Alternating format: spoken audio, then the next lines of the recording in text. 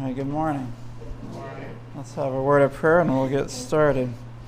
Father in heaven, we thank you for another day. We thank you that we can have another moment of time to open up the word of Scripture, and we pray for a special blessing as we look at Galatians chapter 4 this morning. I pray this in the name of Jesus. Amen. Amen.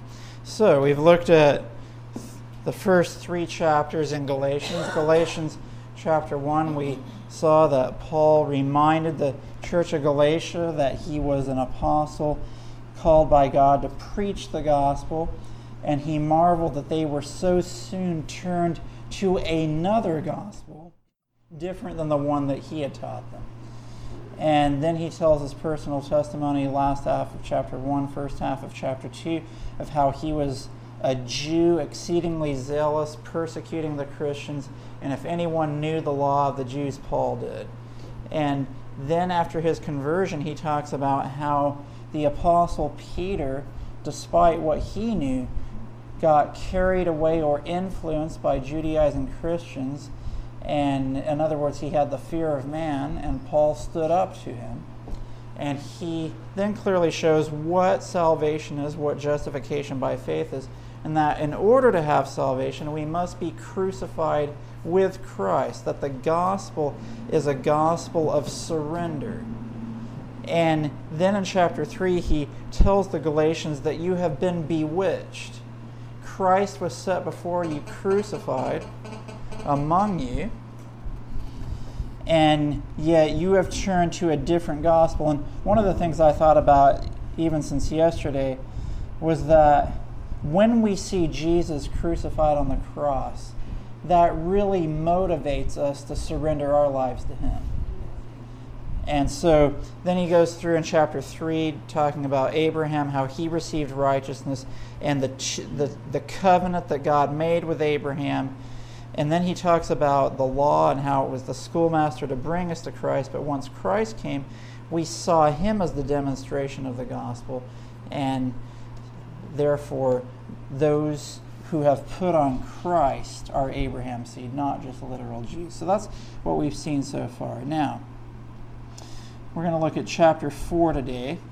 And if you look at the end of chapter 3, he says, if you be Christ, this is verse 29, then are you Abraham's seed and heirs according to the promise. So when you accept Christ, you become an heir of salvation. And so he continues on with that in chapter 4, verse 1. He says, now I say that the heir, as long as he is a child, differeth nothing from a servant, though he be Lord of all, but is under tutors and governors until the time appointed of the Father. So the obvious example would be, for example, Trinidad used to be a colony, if you will, of the United Kingdom. And you have Queen Elizabeth right now. When she was much younger, she had her first son, Prince Charles, and he's been heir to the throne for quite some time now. But if, for example, Queen Elizabeth had died when Prince Charles was 2 years old, Prince Charles would be King of England. He would have been. But he would not have had the knowledge or ability to carry out the function as king. But he would have been the king, but he would have had tutors and governors overseeing him until he grew up so that he could function in that role properly. And what Paul is saying here is that, look, when you are a child of God, and because of what Christ did as the Lamb slain from the foundation of the world, making a means for salvation, we became heirs of the kingdom of God from the very time that we had the potential to be heirs, and if we accepted Christ, even before he came, we had the potential to grow up to be a full, mature Christian with the knowledge of God. But before Jesus came and gave a full demonstration, we were in the dispensation of this world like children who needed tutors and governors to train us. And what he's teaching us is that, or what Paul is saying here is that the law was our tutor and governor until the time appointed. So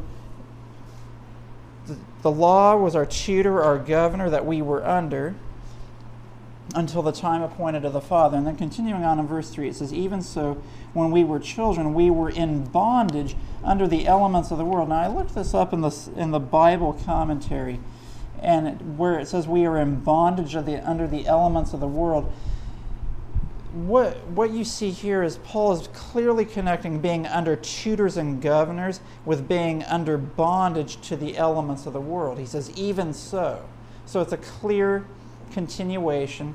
He says, just as children are under tutors and governors if they are an heir to the throne, even so, we were in bondage to the elements of the world. And if you look at what the commentary says, it shows that the elements of the world, the word for elements here, actually describes the laws that guide the world that we live in.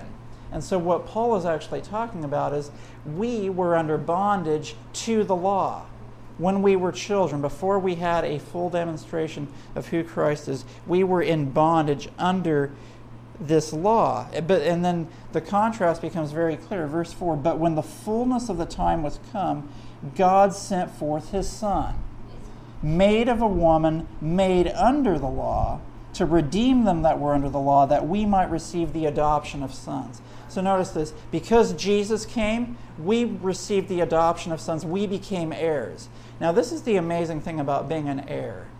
If you look at Romans 8 specifically, it talks about how, yes, Jesus is the Son of God, but when we accept Jesus as our Savior, we also become heirs of God. So just as Jesus is the Son of God, we can become heirs of the same promise. And that's the wonderful message of salvation. Now here's what Paul is saying, and this is interesting. It says, when the fullness of time was come, God sent forth his Son, made of a woman. That means Jesus was made a human being. Not only that, it says he was made under the law, which means that he came in human nature with a kind of human nature that we have. He was made under the law, specifically to redeem them that were under the law. And, sometimes people will say, well, Christ couldn't have taken our nature because that would then mean that he needed a Savior. Well, Paul says Christ was made of a woman, made under the law, to redeem them that were under the law. So Christ obviously didn't need a Savior, but he came in the humanity that we have to redeem us, that we might receive adoption of sons. And Paul continues, because you are sons, God hath sent forth the Spirit of his Son into your hearts, crying, Abba, Father. So when we become sons of God, we enter into a relationship with God where we see God the Father as a loving God who sent his Son to give us salvation. In verse 7, wherefore thou art no more a servant but a son, and if a son, then an heir of God through Christ.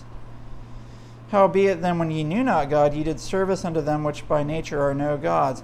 And then notice verse 9, he says, but now, after that you have known God, or rather are known of God, how turn you again to the weak and beggarly elements, whereunto you desire again to be in bondage? So Paul is saying this, look, these laws brought you in, you were in bondage under these laws. They were the laws that were like tutors and governors until the time was appointed that Jesus would come. They helped you to gain a knowledge of who God was, but you were a servant to those laws, so to speak, until you had a better demonstration of who Christ is. And now that Christ has come, he has made it possible for you to be an heir of God through Christ. So why then would you go back to the things that you were in bondage to? The weak and beggarly elements of the world. And a practical illustration is this. Many of us had a time in our lives where we were in the world. We lived by the laws of the world and according to the principles of this world. And then a time came in our lives where we saw Jesus as our Savior. We accepted him. We received salvation, and we felt that freedom that came in Christ. And as so often happens with many Christians, they backslide to the things they once were in bondage to. And the question is, why would you go back? Why would you desire to go back to the things that you were in bondage to, that you were delivered from? So, just as the Galatians, so it is today. And then Paul specifically talks about the things that they were in bondage to. So this is very clear that the Jewish Christians were affecting them. Verse 10, you observe days and months and times and years. I am afraid of you, lest I have bestowed upon you labor in vain. What are these days, months, times, and years he's talking about? These were the Jewish ceremonial feasts that were on specific days of the year. And these Jewish Christians were teaching them, hey, when Jesus died on the cross, yeah, he brings salvation, but you still need to keep the Jewish ceremonial system. Continue to keep all the feasts and the ceremonies and all of those things, which the feasts, by the way, were based on the monthly cycle of the moon. So when he says days and months, the feast days were based on the new moon, and you can see that in Colossians chapter 2. And Paul says, I am afraid of you, lest I have bestowed upon you labor in vain. And there's still people today, there's actually a strain within even our church who are teaching, in order to receive the seal of God, you must keep the feast days of the Jewish system. But Paul's saying, you observe these days, I'm afraid of you, lest I have bestowed labor upon you in vain. And then he goes on in verses 12 through 15, he speaks about how when he came, he came, and even though he had an infirmity in the flesh, which was the fact that he had poor eyesight, he preached the gospel. And he talks about how they were so blessed by his preaching that if they could have, they would have given their eyes to him. They were so blessed by his message. He's like, remember that time? Because now they're turning away from what he taught. He's like, remember when I preached to you? You were so blessed by my preaching, even though you knew that I had an infirmity in my flesh and that I couldn't see very well. You were so blessed, and you knew that God was speaking through me. You were willing almost to give your own eyes to me. But you couldn't, of course. That's not humanly possible, at least at that time. So then he says, he says, I was received as an angel of God, even as Christ Jesus. That's verse 14. Verse 16, then he says, am I therefore become your enemy because I tell you the truth? And we need more pastors and teachers to just tell the truth. To not be afraid of men, and to just preach people-pleasing sermons who perhaps they have helped lead someone into the truth, and now they see the person turning away from the clear teachings of truth, but they don't want to offend them, and so they just preach watered down, pleasing, smooth messages, and people just come to church feeling good about themselves and walking away feeling like they're just fine. But Jesus at times, he would speak right to the heart. It wasn't like everything Jesus ever said just pleased everyone. There came a time when Jesus gave a message of separation. So Paul says, am I therefore become your enemy because I tell you the truth? And now he's speaking of the Jewish Christians. He says, they zealously affect you, but not well. Yea, they would exclude you, that ye might affect them. But it is good to be zealously affected always in a good thing, and not only when I am present with you. And now notice verse 19, he says, my little children, of whom I travail in birth again until Christ be formed in you. And this is the essence of the gospel. Paul is saying, it is as if I am going through the pains of labor, as I see you being deceived by these false teachers, and I will go through, if necessary, what, in a spiritual sense, how women go through the pains of labor. I will go through that experience until you have the true experience of the gospel, of Christ being formed within you. And we need to labor for our brothers and sisters in the same way. Verse 20, I desire to be present with you now, and to change my voice, for I stand in doubt of you. Tell me, you that desire to be under the law, do you not hear the law? So he's like, those of you who you heard the true gospel, but now you want to go back to being under the bondage of the law, of having that as the means of salvation, as opposed to Christ being the means of salvation. he says, let me give you an illustration. And here's the illustration. And for the interest of time, I'm going to summarize what Paul says here in verses 22 through 26. He gives an illustration of how Abraham had two sons, Isaac and Ishmael. One was through Hagar, one was through Sarah. Hagar was the servant or bondwoman through whom Ishmael was born. Sarah was the free woman through whom Isaac was born by promise. And Paul says this is an allegory of the two covenants. One is the covenant where people worked according to the flesh and said, all that God has said we will do. The other covenant is the promise of God where God says, through my power, I will do something that is not possible. And in Abraham's case, he says, I will give you new life. Just as I will write my law into your hearts and minds and give you a new heart, which will give you a new life.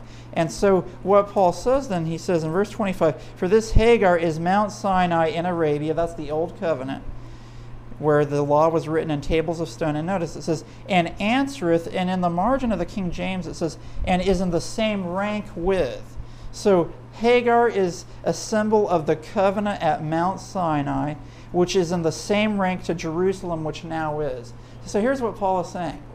Those Jews in the literal Jerusalem right now are just like Hagar, which was like the old covenant given at Sinai, where God's people said, we will try to do what you have said. And Abraham, when God said, you will have a child, Abraham said, okay, I can go according to the works of the flesh and I'll get this woman pregnant. Well, there was nothing shocking about that because Hagar was of childbearing age and that was the law of biology. But Sarah was past the time of childbearing age, and God said, I will do a miracle. I will give new life in that which is impossible, humanly speaking. And humanly speaking, humanity cannot make a new heart. But God says, through my power, I will write my law or character into your hearts and minds so that you will have a new life. And so Paul is saying, verse 26, but Jerusalem which is above, which is the mother of us all, is free. And then he concludes, verses 27 through 31, for it is written, rejoice thou barren that bearest not, break forth and cry that thou travailest not. For the desolate hath many more children than she which hath an husband. In other words, people who live according to the flesh are much more numerous than people who walk according to the Spirit. Now we, brethren, as Isaac was, are the children of promise. But as then he that was born after the flesh persecuted him that was born after the Spirit, even so it is now. Ishmael, who was born after the flesh, persecuted Isaac, and so it is now. Those who walk according to the flesh persecute the Christians who walk according to the Spirit. And then verse 30, nevertheless, what saith the Scripture? Cast out the bondwoman and her son, for the son of the bondwoman shall not be heir with the son of the free woman. So then, brethren, we are not children of the bondwoman, but of the free. And so here in chapter 4, Paul makes it explicitly clear. If you are following the Jewish system, which the Galatians were falling into, you are not following Christ. We, as children of Abraham, in a spiritual sense, we do not follow the Jewish ceremonial system anymore.